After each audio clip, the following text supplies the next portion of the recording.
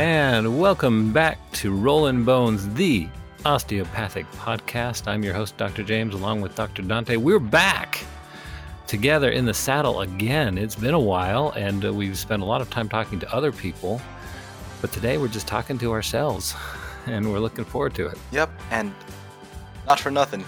This is actually round 2 of this recording. We try to keep to a schedule, I swear, but we had some technical difficulties. Took us a bit to figure it out. So sorry for the delay, guys, but we're still around. We're still here. Well, we'll just chalk it up to coronavirus. How's that sound? I mean, look, if nothing else, the COVID thing makes a wonderful scapegoat. So I guess let's do that. Yeah. So sorry, guys. COVID. I don't know. It was COVID. It doesn't complain. It lets us do whatever we want. I mean, part of being a Lovecraftian terror is you don't have a human emotion, so we can blame you when you don't care. That's right. And all you do is continue doing what you're doing, which is terrifying. Yeah, and that's actually much of what we plan to talk about today. Existential terror? Existential terror. And indeed it has. If you follow any social media, I would like to say conversations, but they're more arguments most of the time. And there is a lot of fear in society right now. And I think part of our issue, and you might think, well, what does this have to do with an osteopathic podcast? Why are we talking about existential fear and all of these kinds of things? Well, mental health is a major component of the biopsychosocial model of osteopathic medicine. And Dr. Still himself, what was his last project? So one of the cool things he did, among many of the cool things he did, he actually opened up a osteopathic psych hospital or psych ward. It wasn't really a hospital back in the time.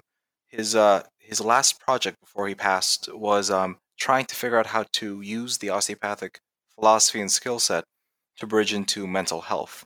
And I mean, look, his preliminary reports, his first couple patients, apparently he was doing some good specifically with schizophrenia, but at the same time, look, I'll be honest, with the documentation available and what little we know, I can't make heads or tails of it. I just know the guy gave it an honest attempt, and whatever happened from there, you know? Which was groundbreaking because at the time, the most attempts at taking care of the mentally ill involved throwing people in quote-unquote mental hospitals that were really more like prisons. One of the first, the Bedlam Hospital in Britain, even charged admittance for the general public to come and see the crazies that they had. So the fact that Dr. Still was even considering a humane way of taking care of the mentally ill was groundbreaking for its time. Right. It's nice to give people some dignity. Everyone deserves it. And you know, the osteopathic approach to things really looks at the entire environment surrounding a patient. We've talked about this ad nauseum. And in our current situation where we have quarantined, isolated ourselves, spent very little time interacting with each other. You know, humans are a very social animal, very much like ants and antelope and buffalo and other animals that like to congregate. So now we are taking everybody and saying, nope, you can't go to the grocery store, you can't go to your school, you can't go to your work. And certainly then the top of our list of things to consider is what's going to happen to the psyche of the human race when it's isolated from itself worldwide. Right, and it's an odd phenomenon because if we boil down the osteopathic thing to its base elemental thing, there's this idea of movement as the medicine, right? Like, right. So we're studying for our boards, and it's coming up in like a month. So we got a lot of history like burned into our brains even more than usual. But it's impending. There are so many. So look, part of the field is it's not enough to just know the techniques and to know medicine. We also have to understand the philosophical context and the historical context for our field. That's actually one of the things that makes this training so cool. It's like we actually have to know history and philosophy, which Yeah, that's not we have normal. a genealogy of what we do, and we are very aware of that genealogy. Right. And a lot of the earlier writings were talking about how it was variations of as long as there were free movement of fluids, whether that's blood, lymph, nerve fluid. This is the time before we had a really mature understanding of the nervous system, so bear with that. Yeah, we were still dealing with miasma, so Exactly. Just you get some things wrong, it's okay. But as long as there's free movement of these, I guess we'll call them forces or phenomenon within the body, then there is health. And then right, we've talked about it so many different ways in the earlier episodes. In order to keep those things moving, right? In order to get the lymphatic fluid to flow, to get venous drainage to return, in order to keep the nerves firing appropriately, that requires movement at the macroscopic level. It's like the musculoskeletal system ends up being the almost like like a meta homunculus of overall health, right? If the right. machine of movement runs well, all the stuff underneath it should be running well enough to at least support that machine. Does that make sense? Absolutely. I mean, we have muscles that squeeze against blood vessels, against veins to return blood to the heart and to return lymph back to the circulatory system. We have to keep these things moving. And if we don't, then we get stasis or things just stop flowing. And when you get things stop flowing, you get inflammation and tissue breakdown. And when you get inflammation and tissue breakdown, then everything breaks loose. And now you have not health, but disease. And much of what we see in the disease process is stasis of some sort where things are not being filtered and moved as they should, and so they cause damage. And then now we have the situation with the coronavirus where, so let's talk about levels of importance. And yeah, I'm putting things in context. Because of the way this virus works, it's tactically appropriate to stay the hell apart, right? Like if the goal Yeah, is to mitigate spread and to get this thing to exterminate itself, we got to spread far enough that this thing doesn't get to replicate fast enough to sustain itself, right? right. We're trying to reduce how much fuel is available for the or hosts, as it were, is available for the virus, so it loses its steam. It doesn't replicate so much. Right, but that also means we got to stay the heck apart from each other, which from a practical perspective means what? We're pretty much at home. And if you're home, you can't do a lot of those things that you would normally talk about, right? Like I can't tell folks to go for a run the same way that I would like before February of 2020. Or even then, I can't have people go to the gym. I can't have people like one of the things I had a lot of folks do, especially those who couldn't afford gym memberships, was like, look, for whatever reason, no judgment, they're unemployed, they don't have much to do, so they kind of have time, technically, to work with their health. And I'm like, look, Yeah, yeah. do the window shopping thing. Like, capitalism is weird, whatever, I don't care. Do the window shopping thing. Hit up the local mall, walk around for a bit, hang out with your family, enjoy yourself, stay on your feet. Go out for the mall walk. Right. That was usually relegated to the older population.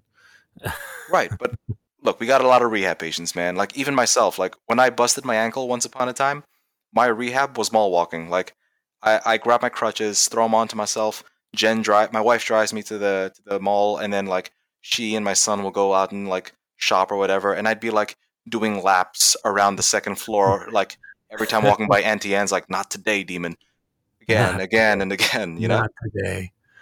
But you can't do that now. Like, dude, going to the mall right now sucks. And if you don't have a good trail system nearby, you can't get out as well. Now, I'm fortunate where I am because there are some trails that are relatively accessible, and so we get out. But not everyone thinks about getting out. And so, how are we going to encourage movement? Now, I will tell you, I've been to a couple of our local sporting goods stores looking for kettlebells. Yeah, kettlebells. Hey, you And sound like me, man. they're all sold out. It's crazy. And I talked to one of the employees at one of these stores. He says, "Man, you got to get here early in the morning because we get a shipment in every day, and they're all sold out." Yeah, it So was the same thing with bicycles. Like, I remember when March hit, and my wife and I were kind of like, yeah, this might be a SHTF WROL, pick your fancy military acronym of the day. You know what I mean? One of those things. This might be one of those scenarios. Like, y'all know FUBAR? This might be a Yeah, FUBAR scenario. it definitely was. And so maybe We maybe bought it, we bought bicycles because we're like, yo, if there's no gas, we're riding bikes. you gotta have bikes. You gotta have bikes. Yeah, we tried replacing a bike and that didn't work. But Yeah. 2 weeks after we bought those bikes, they were all off the shelves. There was nothing left. your timing couldn't have been better. You saw the writing on the wall. I mean, we just wanted bikes because we had nothing else to do. Like, we weren't thinking tactically. We weren't thinking like, oh man, stuff is going down. We better do the tactically appropriate thing and buy a bike before the stuff gets bad. Nah, we were like, yo, we have nothing to do. We're going. We need a bicycle. We're Get bored. on a bike. Yeah, a bike is so much more fun than a treadmill. Yeah, but don't tell it to my med students. We'll tell them that I was doing the tactical thing, and they'll be like, yo, that's so cool. And I'll be like, yep, Yeah, you should see my battlefield bike. yeah, totally. It's a piece of crap I got from Academy. I've got it all camouflaged and everything. It's got all sorts of hidden stuff. True story. My wife and I actually got matching bikes. Like as dorky as that sounds, purely because that was all that was left. I noticed that when I was at your place the other day that your bikes were matching. And Yeah, now that you mention it, well, when it's slim pickings, you take what you can get. right. Like, look, I didn't care if I had a fancy bike. It just I needed a bike that I can fit in because I'm like 5'4", and it turns out that getting a bike when you're 5'4" as an adult is actually pretty hard. Like I can't actually reach the floor on that bike. Like I gotta like hop into it a little bit. You pull it up next to the curb and jump on. Honestly, like you know how like back in the day you didn't really mount a horse. You had that little horse step stool thing. Yeah. Yeah. You got a bike step stool. No, but I really should actually. Well, I'm glad you picked one up. Yeah. But you got a kettlebell. That's awesome. Well, not yet. I haven't been able to find one in stock. I might have to go on to one of the online retailers and get it shipped. But even they're all back ordered. It's pretty wild. But notice that's folks who were trying to find ways to move, James and myself included, had to resort to gear to make up for what we couldn't. So think about those who, let's be honest, don't necessarily have the means. Like for me, buying a cheap bike wasn't like it was inconvenient. I didn't like it, but it didn't. It wasn't going to break the bank. Right. I didn't have to sacrifice food at the table to get a bike. Right. And that's not the case for everybody. For a majority of Americans, honestly, even the purchase of a bike puts a strain because of our financial situation where people are living from paycheck to paycheck, and that just makes things difficult for us. So I guess we're looking at all of this. We're looking at all of this stuff coming out as a result of the virus, and now we are seeing adverse events. So, because in medicine we have adverse events, right? Adverse reactions. Our adverse events seem to be showing up in the form of domestic abuse, suicide, drug overdoses, straight up panic attacks. Yeah, straight up panic attacks, all of these kinds of things. And we have been facing one of the largest uncontrolled, unrandomized experiments in history, if not the largest. Quarantining 320 million people, what does that do to the mental health of the population? And thus far, it's been a very strange, and I want to say negative outcome, but normally when we talk about negative outcomes in research, it means nothing happened. But now when I'm saying a negative outcome, I'm meaning. I think you mean bad. Just a strip. Right. Something is happening, and it's very negative. So it's a positive outcome that's a negative result. How's that? That's very confusing in normal people English, but to the folks who speak doctor, that makes sense. The last time we recorded this, like the first attempt, I would have agreed with you wholeheartedly. This weird paper came out between these two takes where it's a polarizing event, I'm noticing. So very much like a large like Gallup poll, whatever, came out. A bunch of folks were surveyed to see how they felt about various different aspects about themselves pre and post the plague. Oh yeah, I saw that. Yeah, and like a significant amount of folks, it was like almost 2/3 or something like that, said that they came out like they feel like better after all this has gone down. And I'm like, that's pretty cool. So 2/3 of folks are like, yeah, I feel like I'm a better person. I'm more moral or whatever. Like it was. I haven't read it yet, so I can't go into full detail because I haven't gone there yet. But from what I understood from some of the folks talking about it, it was something in that area of half to 2/3 of folks had some sort of major psych transformation that made them feel, per their self report, as if they benefited, plus or minus the actual insanity. Like the that's a weird one, we're talking about psych. Their mental state improved, their spiritual state improved, regardless of the actual reality of the scenario. However, for the other 1/3, things got not just a little worse, but holy crap worse. Right. So Yeah. for those who had it good, I guess it was maybe augmented, like they felt how good they had it. And for those who have it bad, now they're how you say it? There's a creek and they have no paddle. Well, I think it has unmasked, oh, that was a bad unmasked. Oh no, I went there. Revealed. Uh, Revealed. I'm kind of have to stick with the unmasked thing because because of that discussion. But some chinks in our societal armor that were not evident as long as people were out of the house. Right. And now they're back in the house, and things were not as great as they could have been. Now, going back to the Gallup poll, I think it was 50 some odd percent responded, give or take a few percentage points, responded that they look back at things they were doing before the pandemic and realized how unnecessary these things were, and why were they doing them, and they don't want to get started. And another telling, oh, now I'm blanking. There was a certain percentage that didn't even want to go back to their jobs, Right. which tells you how poor the job was. Let's be real. This has been a transformative year. That does not imply good, by the way, for the new agey folks.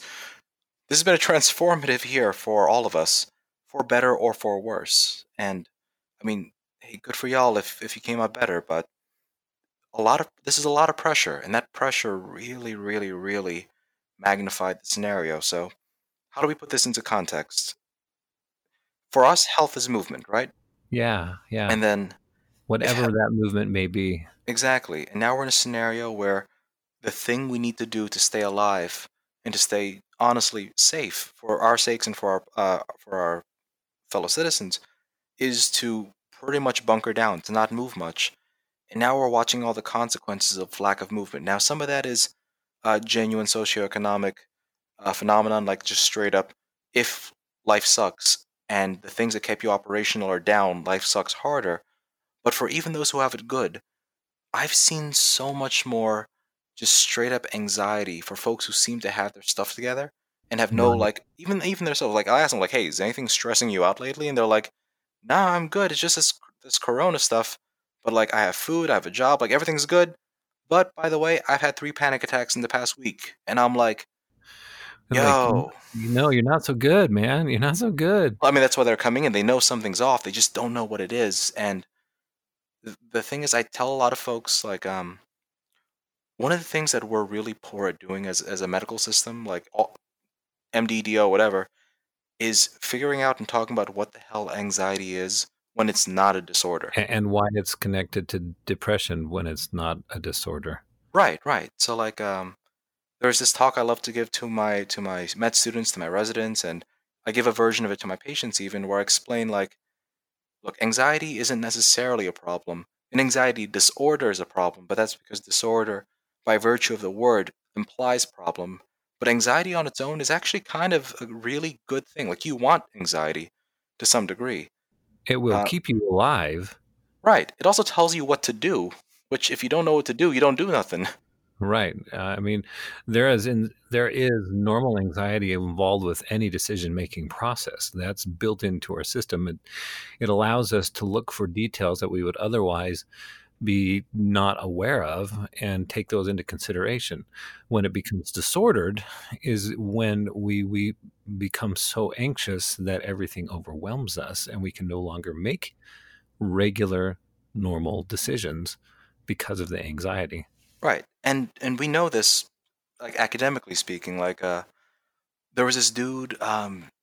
It was something Gray and McNaughton published it like in the late '80s. But that became this literature became essentially the textbook for the field.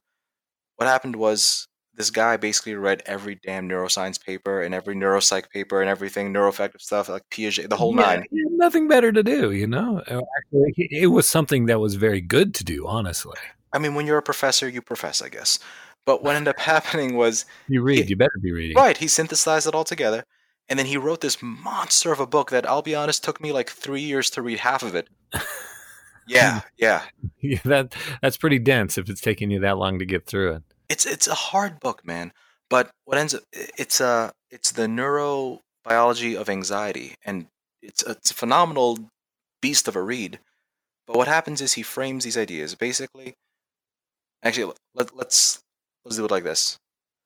You guys want to do some neuroscience? Let's do some neuroscience. Yeah. Hey, we did physics recently, so let's do neuroscience. I mean, we keep it light in this show, right? Hey, it isn't rocket science. It's also our show, so we can do whatever we want. Whatever we want. Let's do some neuroscience. Let's dig in because this is important. We, as I had mentioned in the previous experiment, we are doing a massive neurophysics psychiatry experiment right now. So let's dig in. All right, let's look under the hood. So I want to set up this almost like thought experiment. It's not a thought experiment. Just model this with me, guys. So I want you to think of something that is unequivocally good for you. And not good like healthy or good like, beneficial in the long. I'm talking about like if consumed then pleasure, like a donut, Right. right? Yeah. Jocko would be so disappointed in me. Now, yeah, like a donut. It's a keto donut. Exactly, a keto donut. There you go. Almond flour. Yes, it's good. Let me put some context to this. There's this guy whose YouTube channel I love to follow, and his podcast I love to follow. It's a Jocko Willink. He's a SEAL, and every other episode he finds a way to hate on donuts.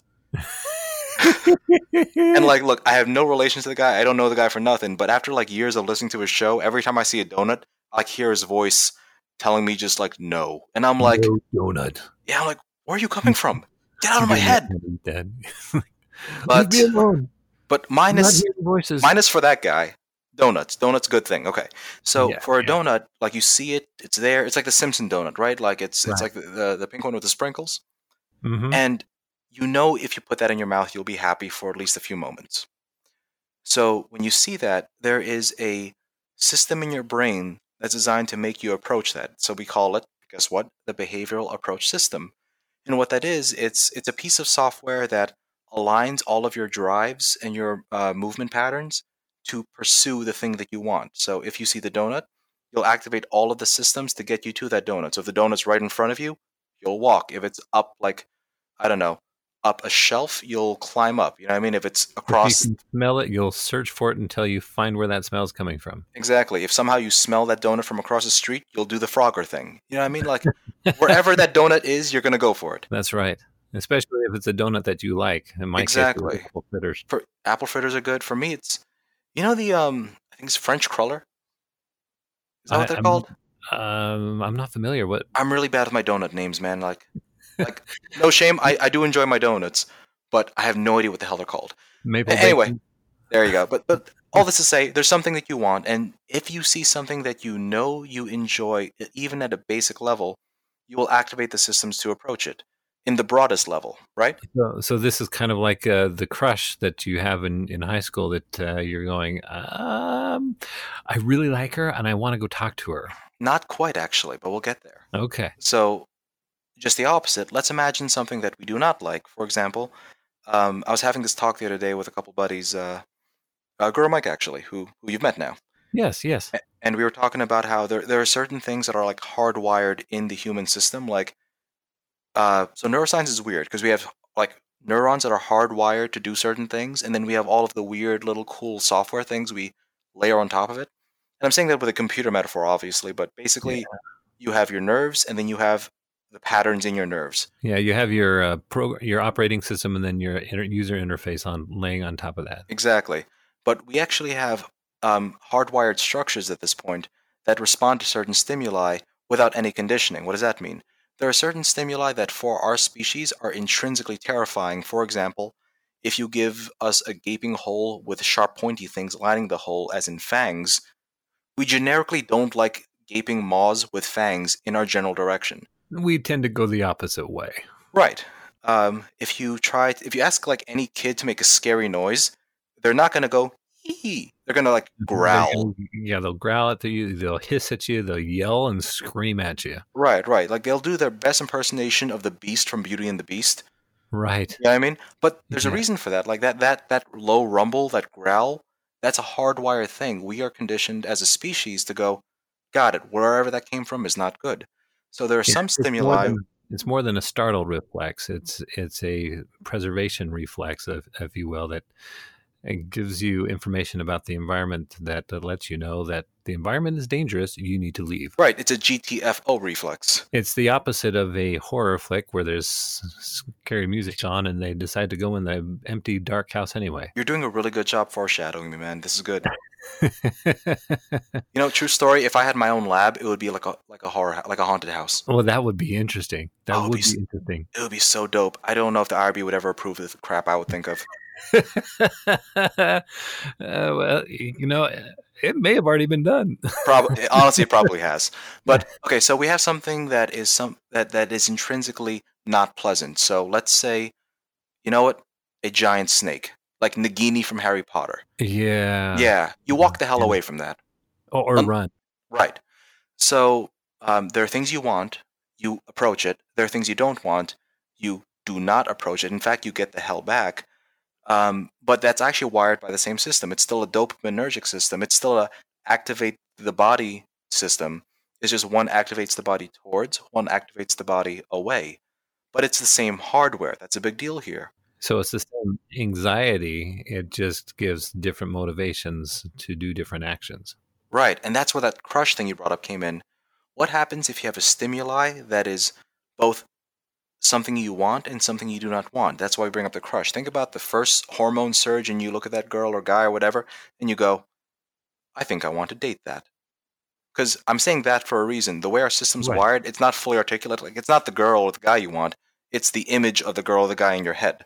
It's the fantasy. The idea that what is it going to be like for me to date that person? Exactly. Like, that person's not a person to you yet. That's an idea that you're superimposing on that person. But you don't even know that person in many cases. Exactly. So you swipe right or left or whichever way, and then what ends up happening is now you have somebody in front of you that simultaneously has the potential to do real good for you and real bad. And you have to figure out, so do I approach or do I run away? So you think in your head, you know what? You're not going to know before that happens whether or not something good or bad will happen. Or once you're with them for a month, a year, or a decade, if something good or bad is going to happen as a result of your relationship with them. Exactly. So let's play this out. You have something you don't want, something you want, you don't know which. That's what anxiety is at a technical level. We actually have a separate system operated by what you call a septohippocampus, whose job is to, when you have both drives spinning up at the same time, say, hold up, hit the brakes, recalculating, let's process this. And what it does, this is the critical part now. This is where it gets clinical for us.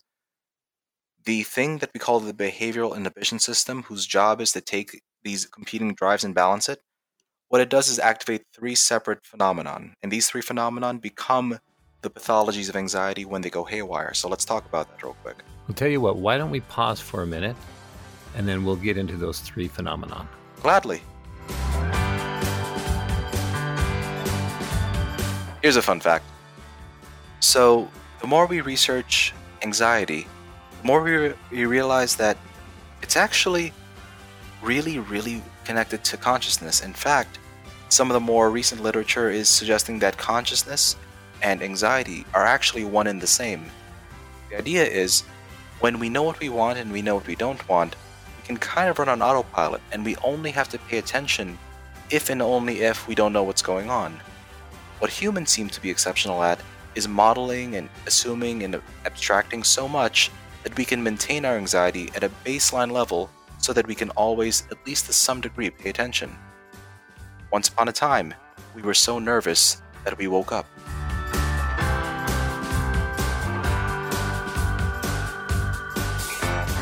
Okay, so we've got three components of anxiety. Let's really dig into these for now, because when we can understand these three components, it'll help us understand our patients a bit more thoroughly, and not just our patients, but it'll help us. We're talking about society here. This is a human thing. This is a human thing. Understanding each other and seeing each other's reactions will help us. So when someone goes all crazy on us on a Facebook thread, and you have to end up blocking someone, or and you don't want to, you can at least understand the source of their anxiety and ultimately the source of their response. Right. And I'll be very real. This is actually really humbling to talk about, because just because you have knowledge of the system doesn't make you immune to the system. It just means you know how powerless you are sometimes to break human code. You know what I mean? Like, we talk about leaps of Yeah. faith. You know what I mean? Like, Yeah. at some point you gotta like surrender to the thing that you are and do what you can do with what you got. Like, I'm never gonna be a bat or a dinosaur. And whenever there's ice cream in the house, I'm going to be eating it. Right. But the thing is, now that you know that, you can direct your intervention somewhere else, right? So you can force a. Yeah. That's going in a different direction. We'll get there in a second. Hold on. All right. let's Oh man. reel it back in a little bit. Okay, three components. Yeah, that thing. All right. So, uh, again, one more time. Let's talk about the context. You have systems for approach, right? That's the donut. Right. I want it. There's systems for avoid. That's Nagini from Harry Potter. That's a snake, by the way. You stay the hell away. The Otherwise, right. basilisk, right? Basilisk. There you go. And then there's the things that make you pause, specifically because you might want it, but you might not, and you don't really know because it's kind of both. Like your first crush. Yeah, and maybe your second or third crush. There you go. Let's be real. I got to prove myself worthy to my wife every day. So Yes, absolutely. and that's how you want it to be. Absolutely. But anyway, so when you end up with these ambiguous systems, right? When something that is simultaneously possibly good or bad, what you do is you spin up three systems in order to figure out what to do next. Now, the three systems are: one is essentially introspection. You access your memories, right? You start to remember, and you're searching your data banks looking for phenomenon that were similar enough to the current phenomenon that you might be able to extrapolate. So you're like, you know what? That girl's really cute. I want to talk to her. You know what? The last time I spoke with somebody who was around that level of attractive, here's how it went. And you're like, you know what? It went well. It was cool. I was slick. We had a conversation. It was pretty nice. You're like, you know what? Let's do this. And the real issue we're facing right now is, as a society, we've never faced a pandemic. We have historical records, but there's no one in the United States has ever faced anything like this that's alive. Right. Or if they are, they're in their late 90s to early 100s, and they're getting ready to pass away, and they're not able to share that knowledge effectively. Right. Let's be real. This is our first live drill at something like this. Yep. Now, that's system one, right? So you access your memories, and prior experience. Right. Anything remotely close to the thing. So that's the good, the bad, the ugly, everything in between. But you access your memories. Okay. System two, you actively begin your what you call your exploratory systems. You're seeking your searching systems. Now that's a technical phenomenon described by Jaak Panksepp. He was a what do you call an affective neuroscientist. What he learned with his research was, so you have this thing called ethology. Ethology is the study of a species or of an entity in its own environment, so that you can understand a system in the real environment. So like how it really lives, rather than not in a zoo, but you have to go to the jungles of Africa to understand how that particular simian, for example, interacted. Exactly. For example, every mammal, by definition, has a limbic system. However, the way that limbic system manifests in different species is subtly different. For example, for dogs, right? If you activate their seeking system, their exploratory systems, they'll sniff the ground, they'll paw, they'll kind of look around, they'll do that type of thing. Specifically, paw, sniff. They'll examine their environment. Right. If you do the same thing to a rodent, they'll probably sniff also, because they're rodents. They have better noses than we do. However, if you do it to a cat, they'll stalk. Like, they'll hug the corners, and they'll like do this thing where they're like flanking everything, trying to look for corners. They're looking for different angles. Right. And I imagine they use their ears quite a bit because their ears are so attuned for examination of the environment. Right, and so on and so forth. So for every mammalian species, there's a stereotyped set of exploratory behaviors. For humans, it's you walk. Like when you get us into our exploratory mode, we specifically seek out information. That's how we do it. We go to the internet. Yeah, well, that's a new phenomenon. That's a hijacking of the system. But once upon a time, like Well, we let's say had to go you to the library at one point. exactly, and even before that, honestly, you would just experiment. So like, let's say you have the fruit in front of you, and you don't know if that thing's poisonous or not, and you want to figure it out. You're probably going to watch a bunch of other things do it first. Like it's the no, Right. you go first. No, you go first. Yeah. See what other animals are eating it. Right, that's the human thing. We observe. Like our You'll reflex is you'll observation. sniff it. You might lick it a little bit. Right, right. See if That's it has a actually a different protocol. Yeah. flavor. Yeah, yeah. So that's And system two. We do the exploratory thing. We seek out more data. Now, the cool thing is that scaffolds that can be trained. So once upon a time, before the time of the internet, that meant read a book. Before read a book, it was go out and do it yourself or learn from somebody. Like apprenticeships were a big thing exactly. before there was widespread literacy. Right, And training basically. systems. Yeah, yeah. And then system three, this one's a little bit different. So system one is access memory. System two is seek out more data. System three is a valence. It's a valence system. So valence is a technical term for whether something makes you like vaguely, generically, yay or nay. Like I'm not even gonna say happy or sad. It's like general approval or disapproval. Now, how does that look in our hypothetical crush situation, the valence component? That's where we're gonna go. I can see from an experience standpoint. Hey, I've approached girls before and it turned out okay, and then I can also see I've talked to her friends and she seems like a really nice person. So you've done your research, but now how does the valence component fit into this whole anxiety-ridden experience? So this is the critical part now. The valencing system takes all of the data that you just accessed, both memories and external, and it generically weighs them towards the negative. It generally weighs towards disapproval. It assumes that something negative is going to come out. It assumes you're probably going to, in the case of the crush, be mocked, turned down, Rejected, ignored, basically. rejected. Exactly. And have a negative social outcome as a result. I mean, you hope that your crush is not going to kill you like a lion or tiger would, but I mean, if we were mantises, we'd be screwed. Yeah, mantids are kind of like that. Yeah.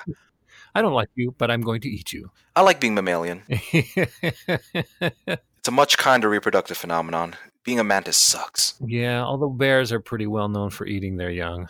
Yeah, you're right. But all this to say, three systems, they spin up. One is memories, two is seeking, three is valence. And what ends up happening is, when you combine these together, you end up with a specific phenomenon called rumination. That means to think, to ponder, Right. to analyze. But you analyze with a bias towards the negative. Why would that be important? Let's say you take something that's novel, something new, like that crush you want to speak with. Or a new virus. Right. I was gonna say that's a benign thing. The worst case scenario is you say no and they pick on you. You don't get to go to the school prom. I don't care. Whatever. High school stuff. Yeah, you hang out with your buddies who didn't get dates as well, and you play games and have a good time anyway. Exactly. Now, what if the thing that you didn't know that you were trying to analyze was something like the very first time you saw a porcupine, or you know what? No. The very first time you saw a saber-toothed tiger. There you go. Why not saber-toothed tigers? Man, those teeth are amazing. I know, but keep in mind, you're biased to hate them anyway. But look, I'm Right. assuming a tiger pup is like cute anyway. But you see a saber-toothed tiger pup, you're like, I don't know if I should be afraid of this thing because it's adorable. You don't know mom is a thing yet. But what ends up happening is you assume that that's probably not something to touch. Because the best case scenario is, I guess, you cuddle with a tiger. Like the Tiger King, I guess. Yeah. We went there to Tiger King. Oh, man. Carol Baskin, man. Anyway. Yeah. However, the worst case scenario is you die. Because mama is going to protect her cub. Right. And jump on you and break your neck and eat you. Right. There was this really cool. I forget if it was DreamWorks or some other studio, but they made this animated flick. It was The Croods. Yeah, I saw The Croods. I love Yeah, The yeah, Croods. yeah. That was a fun movie. The dad had the best modeling of like anxiety outside of like Right? outside of like Inside Out. We cannot leave this cave. Right, right, right. Or We else you have will to die. leave the cave. But that's how it works, right? His system is valence towards anxiety such that everything that is new is bad and will kill you. That's actually a thing that's in our heads. We have to train that out of us half the time. And so we are facing something that is novel. It's not technically new, but it's novel. Something we haven't experienced. So we don't have the first system. Now I'm going back to the COVID thing. We Mm-hmm. don't have any point of reference for the first system to work on. We can, and we really didn't have anything to go on for the second system initially because we're getting these new reports. We don't know if the data is accurate or not, and we really hadn't characterized the virus. And we knew what family it came from, and so we expected it to behave like others, and now it's not behaving like others, and in fact, it's behaving somewhat, at least has some of the mechanisms similar to HIV, which we've never actually truly solved either. So we have faced as a society a situation in which our first two systems are of no initial value to us. So we go to that third system and anxiety is going through the roof. More or less. Now, there is a subtle nuance there. Because there is no data, we go and seek out data. So, because we have the means of science and all that good stuff, what we have available to us that wasn't really a thing pre like Enlightenment, pre Renaissance stuff Mm-hmm. is science. Like we can go, hey, the data doesn't like our seeking pattern as a population now. It's wow, we have no idea what the hell this is. We need to study it. Get the Right. lab coat. Let's sequence it. Now, one of the beautiful things of recent discoveries in the last 20 years is sequencing in such a rapid nature. So we were able to sequence it within such a quick time frame. We Right. knew at least what its basic code was. We didn't know exactly what that code meant, and we're still hashing that out. We've recently had some modeling done by supercomputers that are going, maybe this is not a cytokine cascade. We're going a little technical. Maybe it's a bradykinin cascade, but that's neither here nor there. It's just amazing that we have the capabilities. We have the technology. Exactly. Once upon a time, that conversation would have taken like a decade. We had that conversation 1 month into Corona. Right. Now, Right.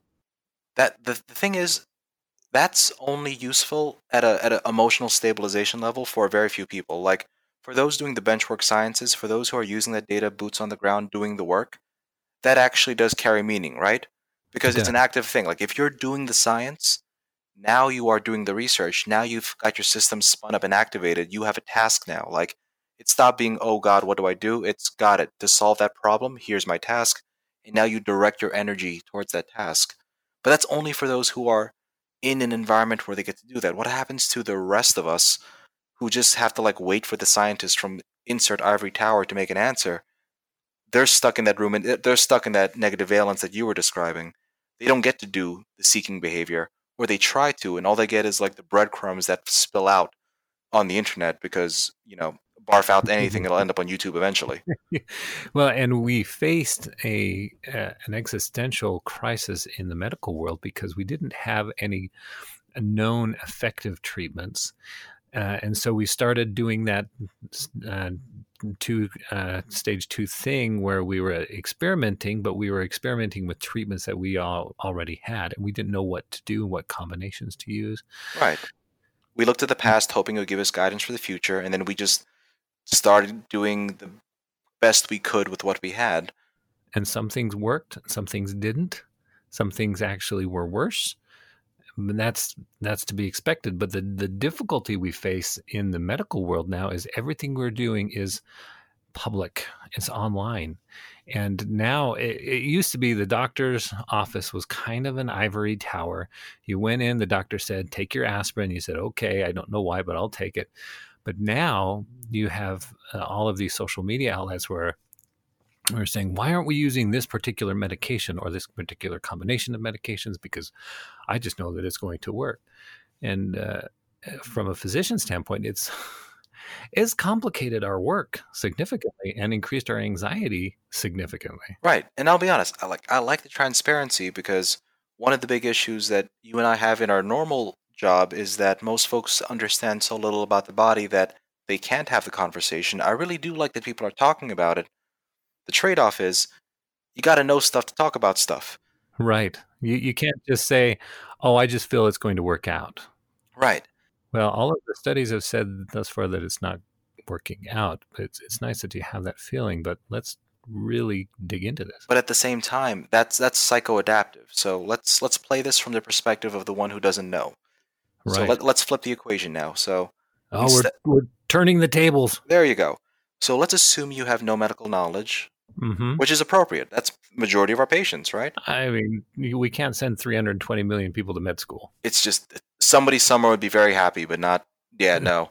No. So let's run that. Let's assume no medical knowledge, and the only thing that you have to go on is the breadcrumbs of data from the tertiary, maybe quaternary sources, and the people who should be the primary sources. You're watching their mechanism, and the mechanism that they have to deal with is in and of itself sloppy by virtue of the mechanism it is. And it's slow. It's meant to be slow. It's meant to be sloppy. It's meant to be deliberate. That is incredibly destabilizing to a psyche, because basically the outside world is watching the medical community stumble around looking for an answer, and that doesn't mean that we aren't good at our job. It's because we're at the stumble around phase. Like, this is Right. actually exploratory behavior, doing exploratory things, but that doesn't give you any answers. No, it's like a baby that's just been born, and you're telling the 2-day-old to start walking and then go run a marathon by next week.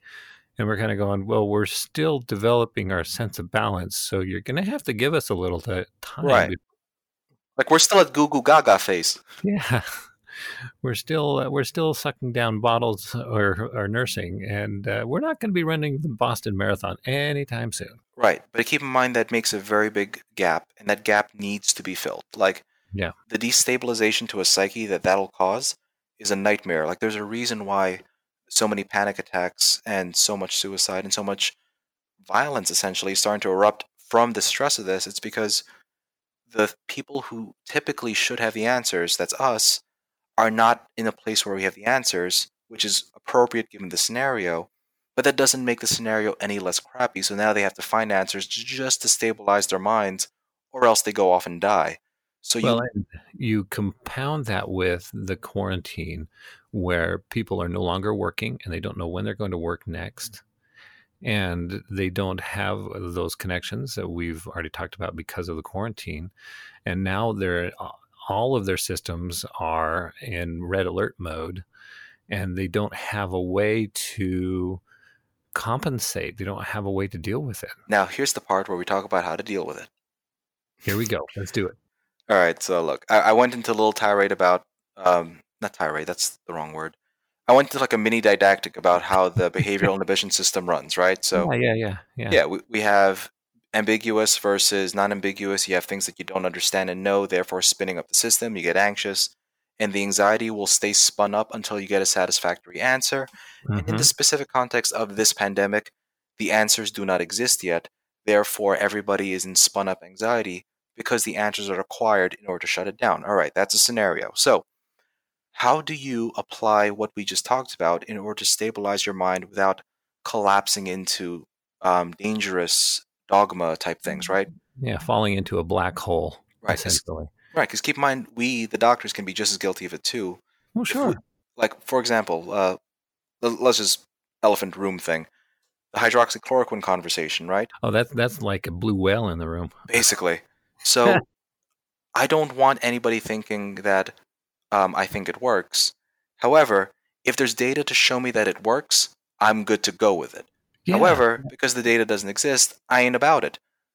That right. does not mean that I don't believe it, because belief isn't part of the conversation. It's the data No. doesn't exist, therefore I don't have an opinion. So However, when someone asks me about giving that, I said, at this point, I don't have data that supports giving it. right, That doesn't mean it doesn't have the future of developing it, but it just doesn't exist right now. right. But the thing is, there are some folks, and if we're not holding ourselves accountable, that can easily become, I don't believe in hydroxychloroquine, it's bad, period. That's the Right. thing that we have to be careful of as physicians, because Right. if we take the negative data as confirmation of lack of effect, that's not the same as saying we know. We don't know. That's saying we know and it doesn't work, which isn't the case. We say we don't know, therefore.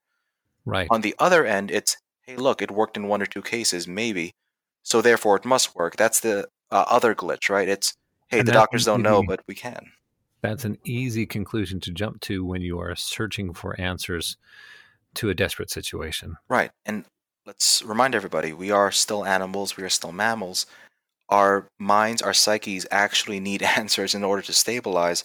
I can't blame either of population for saying it is or it isn't, because for the sake of your soul, if you needing an answer is what you need to operate, I can't blame you for needing an answer. But at the same Right. time, we need a better way to navigate this. So here's the cheat code. Check this out. All right, let's cheat. All right, let's get the code. Or I guess hijack, hacking. Let's call this hack. Because I Yeah, said software so biohacking. many times. We're Let's call this biohacking. biohacking. Yeah, There you it's go. biohacking. We'll make the who's that guy? The bulletproof coffee guy. That guy. We'll make him proud. Oh, okay, okay. I forget his name, man, but he's like the trendy biohacker in the podcast world, I guess. Whatever. That's like a sort of shout out to you, whoever your name is. I can't remember Whoever right you now. are out there, if you're listening to our podcast, we're referring to you. Yeah, you're cool. We're cool. Thank you very much. All right. Anyway, so the behavioral activation system tells you to move towards. The behavioral activation system tells you also to move away. The inhibition system tells you to pause. Okay. The inhibition system tells you to pause until you have enough data to ensure movement. Okay. And that doesn't necessarily mean you have significant amounts of data to remove all doubt. It just means you have enough data to make a reasonable decision. Exactly.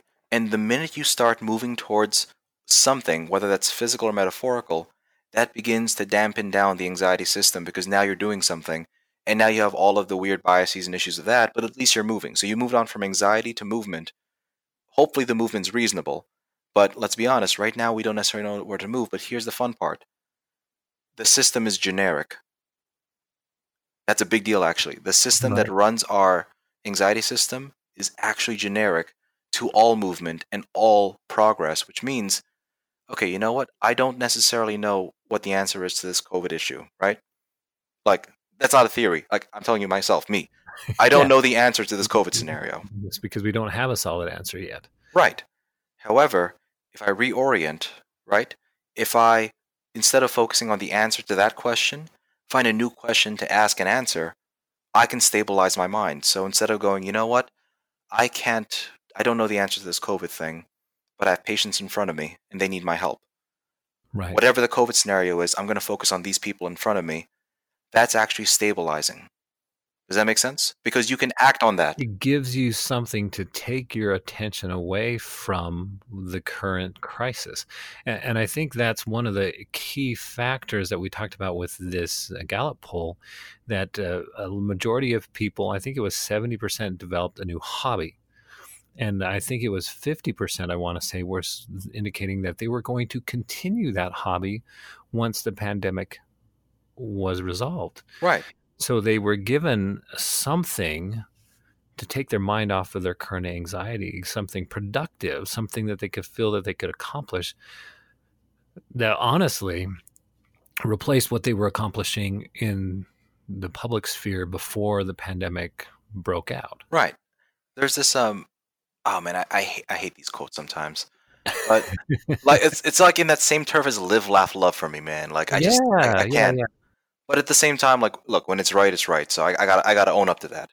So there's this idea that like you should have the wisdom to know the things you can affect, and have the wisdom. It's like, know the things you can affect, know the things that you cannot affect, and have the wisdom to be able to tell the difference. That's like the path to happiness, right? Yeah, that's like the Lord's.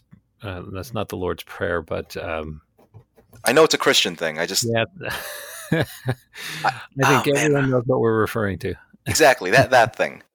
But the idea is the anxiety system is actually the application of that idea. It's, look, if we focus on the big gargantuan task, like if we really zoom out, the coronavirus ain't that big of a deal, because we got like, eventually the world's going to end. By the way, heat death of the universe. By the way, we're all mortal. By the way, like, you can zoom out so far. Oh, now we're going on to that whole mortality debate on The Princess Bride. Exactly. You must know that you would have known that because I'm a man. I'm immortal. Right. True story. I just watched Princess Bride for like the billionth time with my son the other day. Oh, there's a classic. It is. Oh man. I just need him to get old enough to be able to pronounce inconceivable, and we're gonna have a party. You know, he needs to say inconceivable now so you can record it as your ringtone. Oh man, that would be so good. But anyway, what I was getting at is, crap. What was I getting at? Sorry, I'm thinking of a Princess Bride and my son now. It's mortality. Yes. So depending on how you shift your focus, I can make anything existentially terrifying. Like, okay, so let's focus on. By the way, someday we'll all die. By the way, someday everybody who knows you will also die. Right. If you focus on that, there's only one way out of this life. Right. If you focus on that part of existence, you're screwed from the get-go. Yeah. You will be permanently anxious and depressed, and then you will be coming to us in our office and asking us for a medication. Right. Unless you're like Ray Kurzweil and Elon Musk doing the weird like neural net like singularity transform us into cyborgs thing, you probably believe in the end of time. Or you probably believe that we'll die. Yeah. You anticipate that that's going to happen sooner or later, and preferably later. Exactly. But that's not to say that death doesn't exist. It's more so you got to shift focus. Like, okay, fine. Instead of saying we're all going to die someday, maybe it's, hey, I only have one life to live. But maybe that's too terrifying for you. Like, let's be real. That sounds pretty scary too. But, okay, I only have one life to live. Maybe that's, I'm alive right now. That's a bit different. That's softer, right? Yeah. And there's no shame in that. That's a softer sentence. And that's okay. It means the same exact thing. Yeah. I'm still alive. Right. As they say in the South, I'm still north of dirt and taking in nutrition. Exactly. But maybe I'm still alive isn't good enough, because maybe your life, as far as you're perceiving, sucks. And no shame to that. If you think your life sucks, maybe it does suck. Or maybe it doesn't, but maybe it does. That doesn't matter right now. You can go, okay, maybe my life overall sucks, but I still have, I don't know, my puppy. Or my friends, or whatever you have. You know what I mean? Yeah, you shift focus to what you can. So like that you can influence. Right. And know where you can have an effect. And then here's where it gets dangerous. Because that's like the cheat code, right? Like how to fix anxiety, right. Shift the focus to something you can influence. Mm-hmm. What about those folks who have, as far as they can tell, like within the limits of their perception, don't have anything? Like those with, this is actually a really cool thing that I was trying to do some research in back in 2017. Mm-hmm. There's like a pandemic. It's weird because pandemic is like the watchword now. Right. There's an epidemic of loneliness in our country. Yeah, because it's our country, it would be epidemic. Yeah. So there's an epidemic of loneliness in our country. What happened was, like another survey thing, it was kind of like, hey, how many close friends do you have? And close was defined like if we went full Walking Dead, how many people would have your back right now? Right. And the most common answer, right? There's mean, median, mode.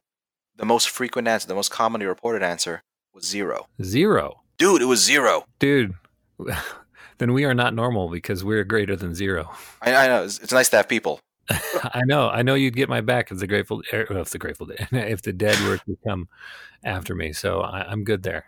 Just grab the machete and go, man. Let's have a party. Man, that's why we're training. But at the same time, like, look, if you actually have nobody, or forget if you actually have people or not, if you perceive that you have nobody, that means you have nobody as far as your brain's concerned, and that's incredibly destabilizing. So think about how many folks honestly don't have any sense of purpose at all. Well, that's depressing.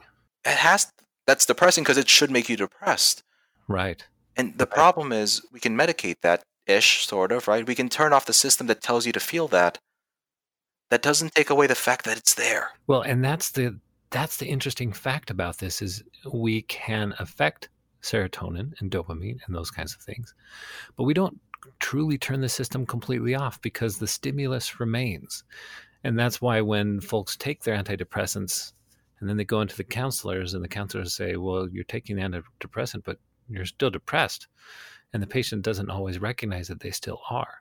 Right. So we can muck around with the system, but we can never truly, by medication alone, deactivate it. And in reality, we don't want to deactivate it. Otherwise, we wouldn't be able to function. Precisely. Now, getting even to a deeper rabbit hole, notice how this started off being about patience and it evolved into, like, you can see where this is going if you're half paying attention, person on the other side of this audio feed. Hopefully, you're still paying attention. We went into some pretty weird places, like mantises, but the reason this is important is anxiety is not actually. It's wrong to conceptualize anxiety as an individual phenomenon. That's the takeaway point in this elaboration.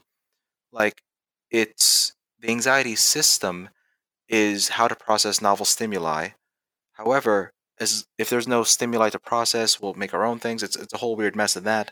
But the anxiety system is really designed to teach us how to navigate our environment, right? If I want it, I'm not anxious. If I don't want it, I'm not anxious. I just get the hell away. If I don't know what I want, I'm really anxious. And if you don't know what you want, you got to find something to want. Right. That's the big discussion on a Friday night for date night. So, what do you want to eat? I don't know. What do you want to eat? What do you want to eat? Oh man, that is such an easy conversation in our house because it's like, I don't know, avocados and meat. Like, yeah. If my wife, when I go out to a restaurant, my wife will turn to me and she'll say to me, "What do I want to eat?" oh man, and I'll say, "You want to eat that." There you go. We have that kind of relationship that she trusts me to say that nowadays because she generally enjoys what I choose for her, but it's just kind of a fun dynamic. Right. But you can imagine, like, that's like the funny version of this loop. Like, what do you want to do? I don't know. What do you want to do? Repeat times the entirety of the Jungle Book. Oh, don't start that again. Exactly. I knew it. But that's anxiety at the individual level, right? Because it's, I don't know what I want to do. Okay. But what if the reason you don't know what you want to do is because your perception's a bit off, like you're focusing on the wrong thing? Okay, shift your perception. Okay. Right. What if everywhere you place that target, right? Everywhere you try to perceive, everything seems wrong. And it might actually be wrong. That means that there might actually be a real problem. Like, let's pretend for a second, I don't know. There is a saber-toothed tiger in front of me.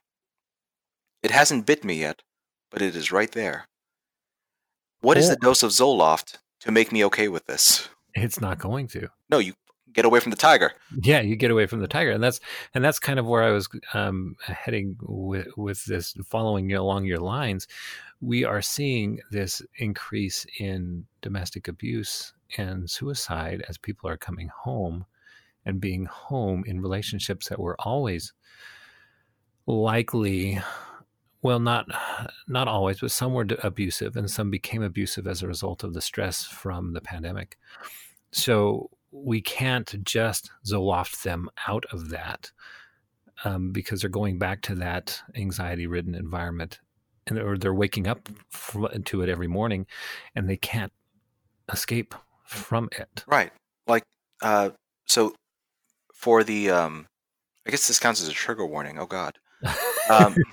The trigger is cocked, ready for it. I mean, time and a place, I guess. This is some dark stuff.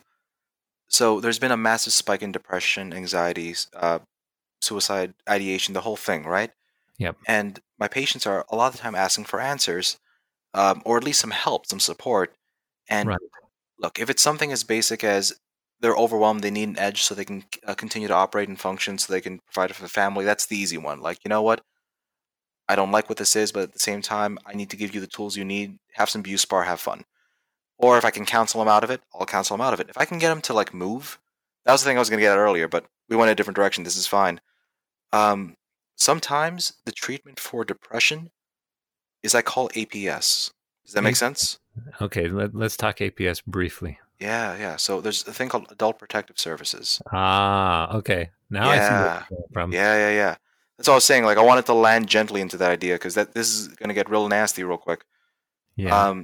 So there's been a lot of bad. Like, we're not going to talk because we're not going to do the, like, torture porn thing for this show, but there's a lot of darkness out there right now. Yep. And sometimes, honestly, the treatment, like Zoloft isn't going to fix that. No. Like, it would be, I wouldn't be able to sleep at night correctly if my treatment for somebody being abused was Zoloft. You know what I mean? So the move for that is you zoom out of medicine, you shift into the other gear. You go, all right, so is this real? Like, do you feel safe at home? Like, is this okay? You know what? Call DIFUS, call APS. Once upon a time, there was a thing called DIFUS. Now it's called Child Protective Services, the Mm-hmm. CPS. CPS, depending on the state.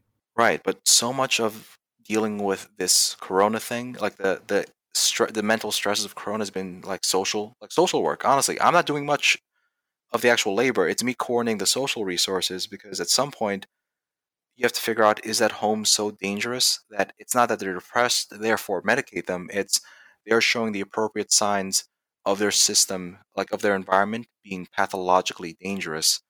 And this is where we get back to like osteopathic Dr. Still stuff, right? Right. Um, Back to the beginning. back to the beginning, right? Um, you have to shift the filter to the level of pathology. So if the problem is in the DNA, right? Like if this is a DNA mutation, you know what? Gene therapy, or you deal with it. Like you adapt. If the Right. issue is at a tissue level, hey, tissue texture changes, you know what to do. Get We that can fix OMT that. on. You quickly balance it out, and you're good to go. Right. What if it's a movement issue, like a habit? You train them. What if it's a metabolic issue? You feed them. You know what I mean? It's another habit thing that ends up with training. Right. But what happens if the level of pathology is outside the bounds of the patient's body? Now it's an environmental level rather than a physiologic level, and Right. it becomes, as a society, we have stigmatized mental illness, and it's to the disservice of many people who have suffered through traumatic experiences. When you define this as an environmental component, at least in some instances, now you can help the patient take the stigma away Right. and recognize that it's their environment. And when it becomes their environment, that is something that can be changed, but it's going to take work, and sometimes it'll be very difficult. Honestly, it takes people. Yes. Like, you know what, because we're actually a social species, like, anxiety and depression, if we really model this broadly, is like the signal for one of our own to say, hey, guys, I need some help here. Like, you know what really showed it probably the best that I've ever seen outside of, like, scientific literature? What's that? It was Inside Out, like the Pixar flick. Right? Remember Sadness? Like Oh, like the character Sadness. The blue yeah. thing? Well, and everyone else was just, oh, you're always so sad. And then they finally come to realize at the end that she played a vital role on the team. Right, because they're like, what's the point in even having you? And then all of a sudden, like, sadness took over, and Riley, that's the name of the girl who had all the emotions, and it's a weird movie. It's a great movie, but it's a weird setup. Weirdly great movie. So basically, what happens is this girl, she's like the character, but not really the character of the movie. She has her emotions, it's like joy, sadness, rage, disgust, and fear, right? Mm-hmm. And they like the actual movie is about these 5 emotions learning how to work together, which is really dope. And Pixar did a lot of research into emotions when they put this movie together. So it shows, because hey, neuroscience guy here is going, this movie is way too accurate to be what it is. But nobody knew what sadness was about. Like, the other emotions were like, why the hell are you a thing? And when sadness like really took over, what happened was, it wasn't about those 5 emotions figuring it out. It wasn't about like the girl, the character Riley. It was about her crying and reaching out, and then her family noticing, yo, my daughter's messed up right now. We should be there for her. We need to reach out to her. Right. Well, and I think we're going to need to take this into another episode where we talk in more detail about some ways we can do this, because this is huge. You know, we've spent the last hour talking in depth about what our society is experiencing. And it might take us another hour to go into how we can help our society back out of the morass that we are languishing in at the moment. This is going to be a hard couple episodes, man. It'll be good. And we will leave it at that, because this is a good point where we can take a break. And we'll come back to the next episode, and we'll really get into some things that I think we can do as individuals and as communities, as well as physicians and as friends, to help each other out through all of this anxiety. Because, you know, that's what we humans do. When someone is down, we can lift people up and help each other out. So that's what we're going to do. There you go. And thanks for joining us on Rollin' Bones, the osteopathic podcast. As always, it's a pleasure to chat with you about your body, your health, and how to fix things. And we will see you in another couple of weeks.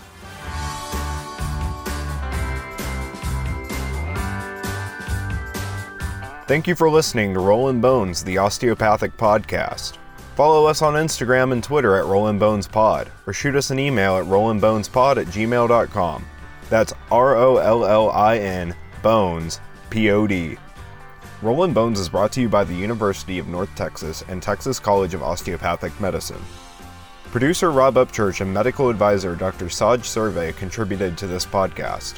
Medicine is a constantly changing science and art with various approaches from practitioner to practitioner. This podcast presents the Rollin' Bones doctor's views of osteopathic medicine and osteopathic manipulative treatment and will be as evidence-based as possible. Comments, suggestions, or correction of errors are welcome. No money from drug or device companies is accepted.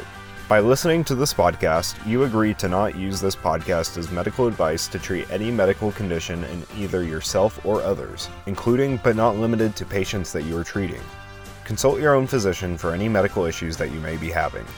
This applies to the hosts, guests, and contributors to the podcast. Under no circumstances shall James Aston, Dante Paredes, Saj Survey, podcast producers, the University of North Texas, Texas College of Osteopathic Medicine, or any guests or contributors to the podcast be responsible for damages arising from use of the podcast. This blog or podcast should not be used in any legal capacity whatsoever, including but not limited to establishing standard of care in a legal sense or as a basis for expert witness testimony. No guarantee is given regarding the accuracy of any statements or opinions made on the podcast. This podcast is HIPAA compliant. While you may give your email address to make comments or requests, we will never share your email address or contact information with any third parties without your explicit permission.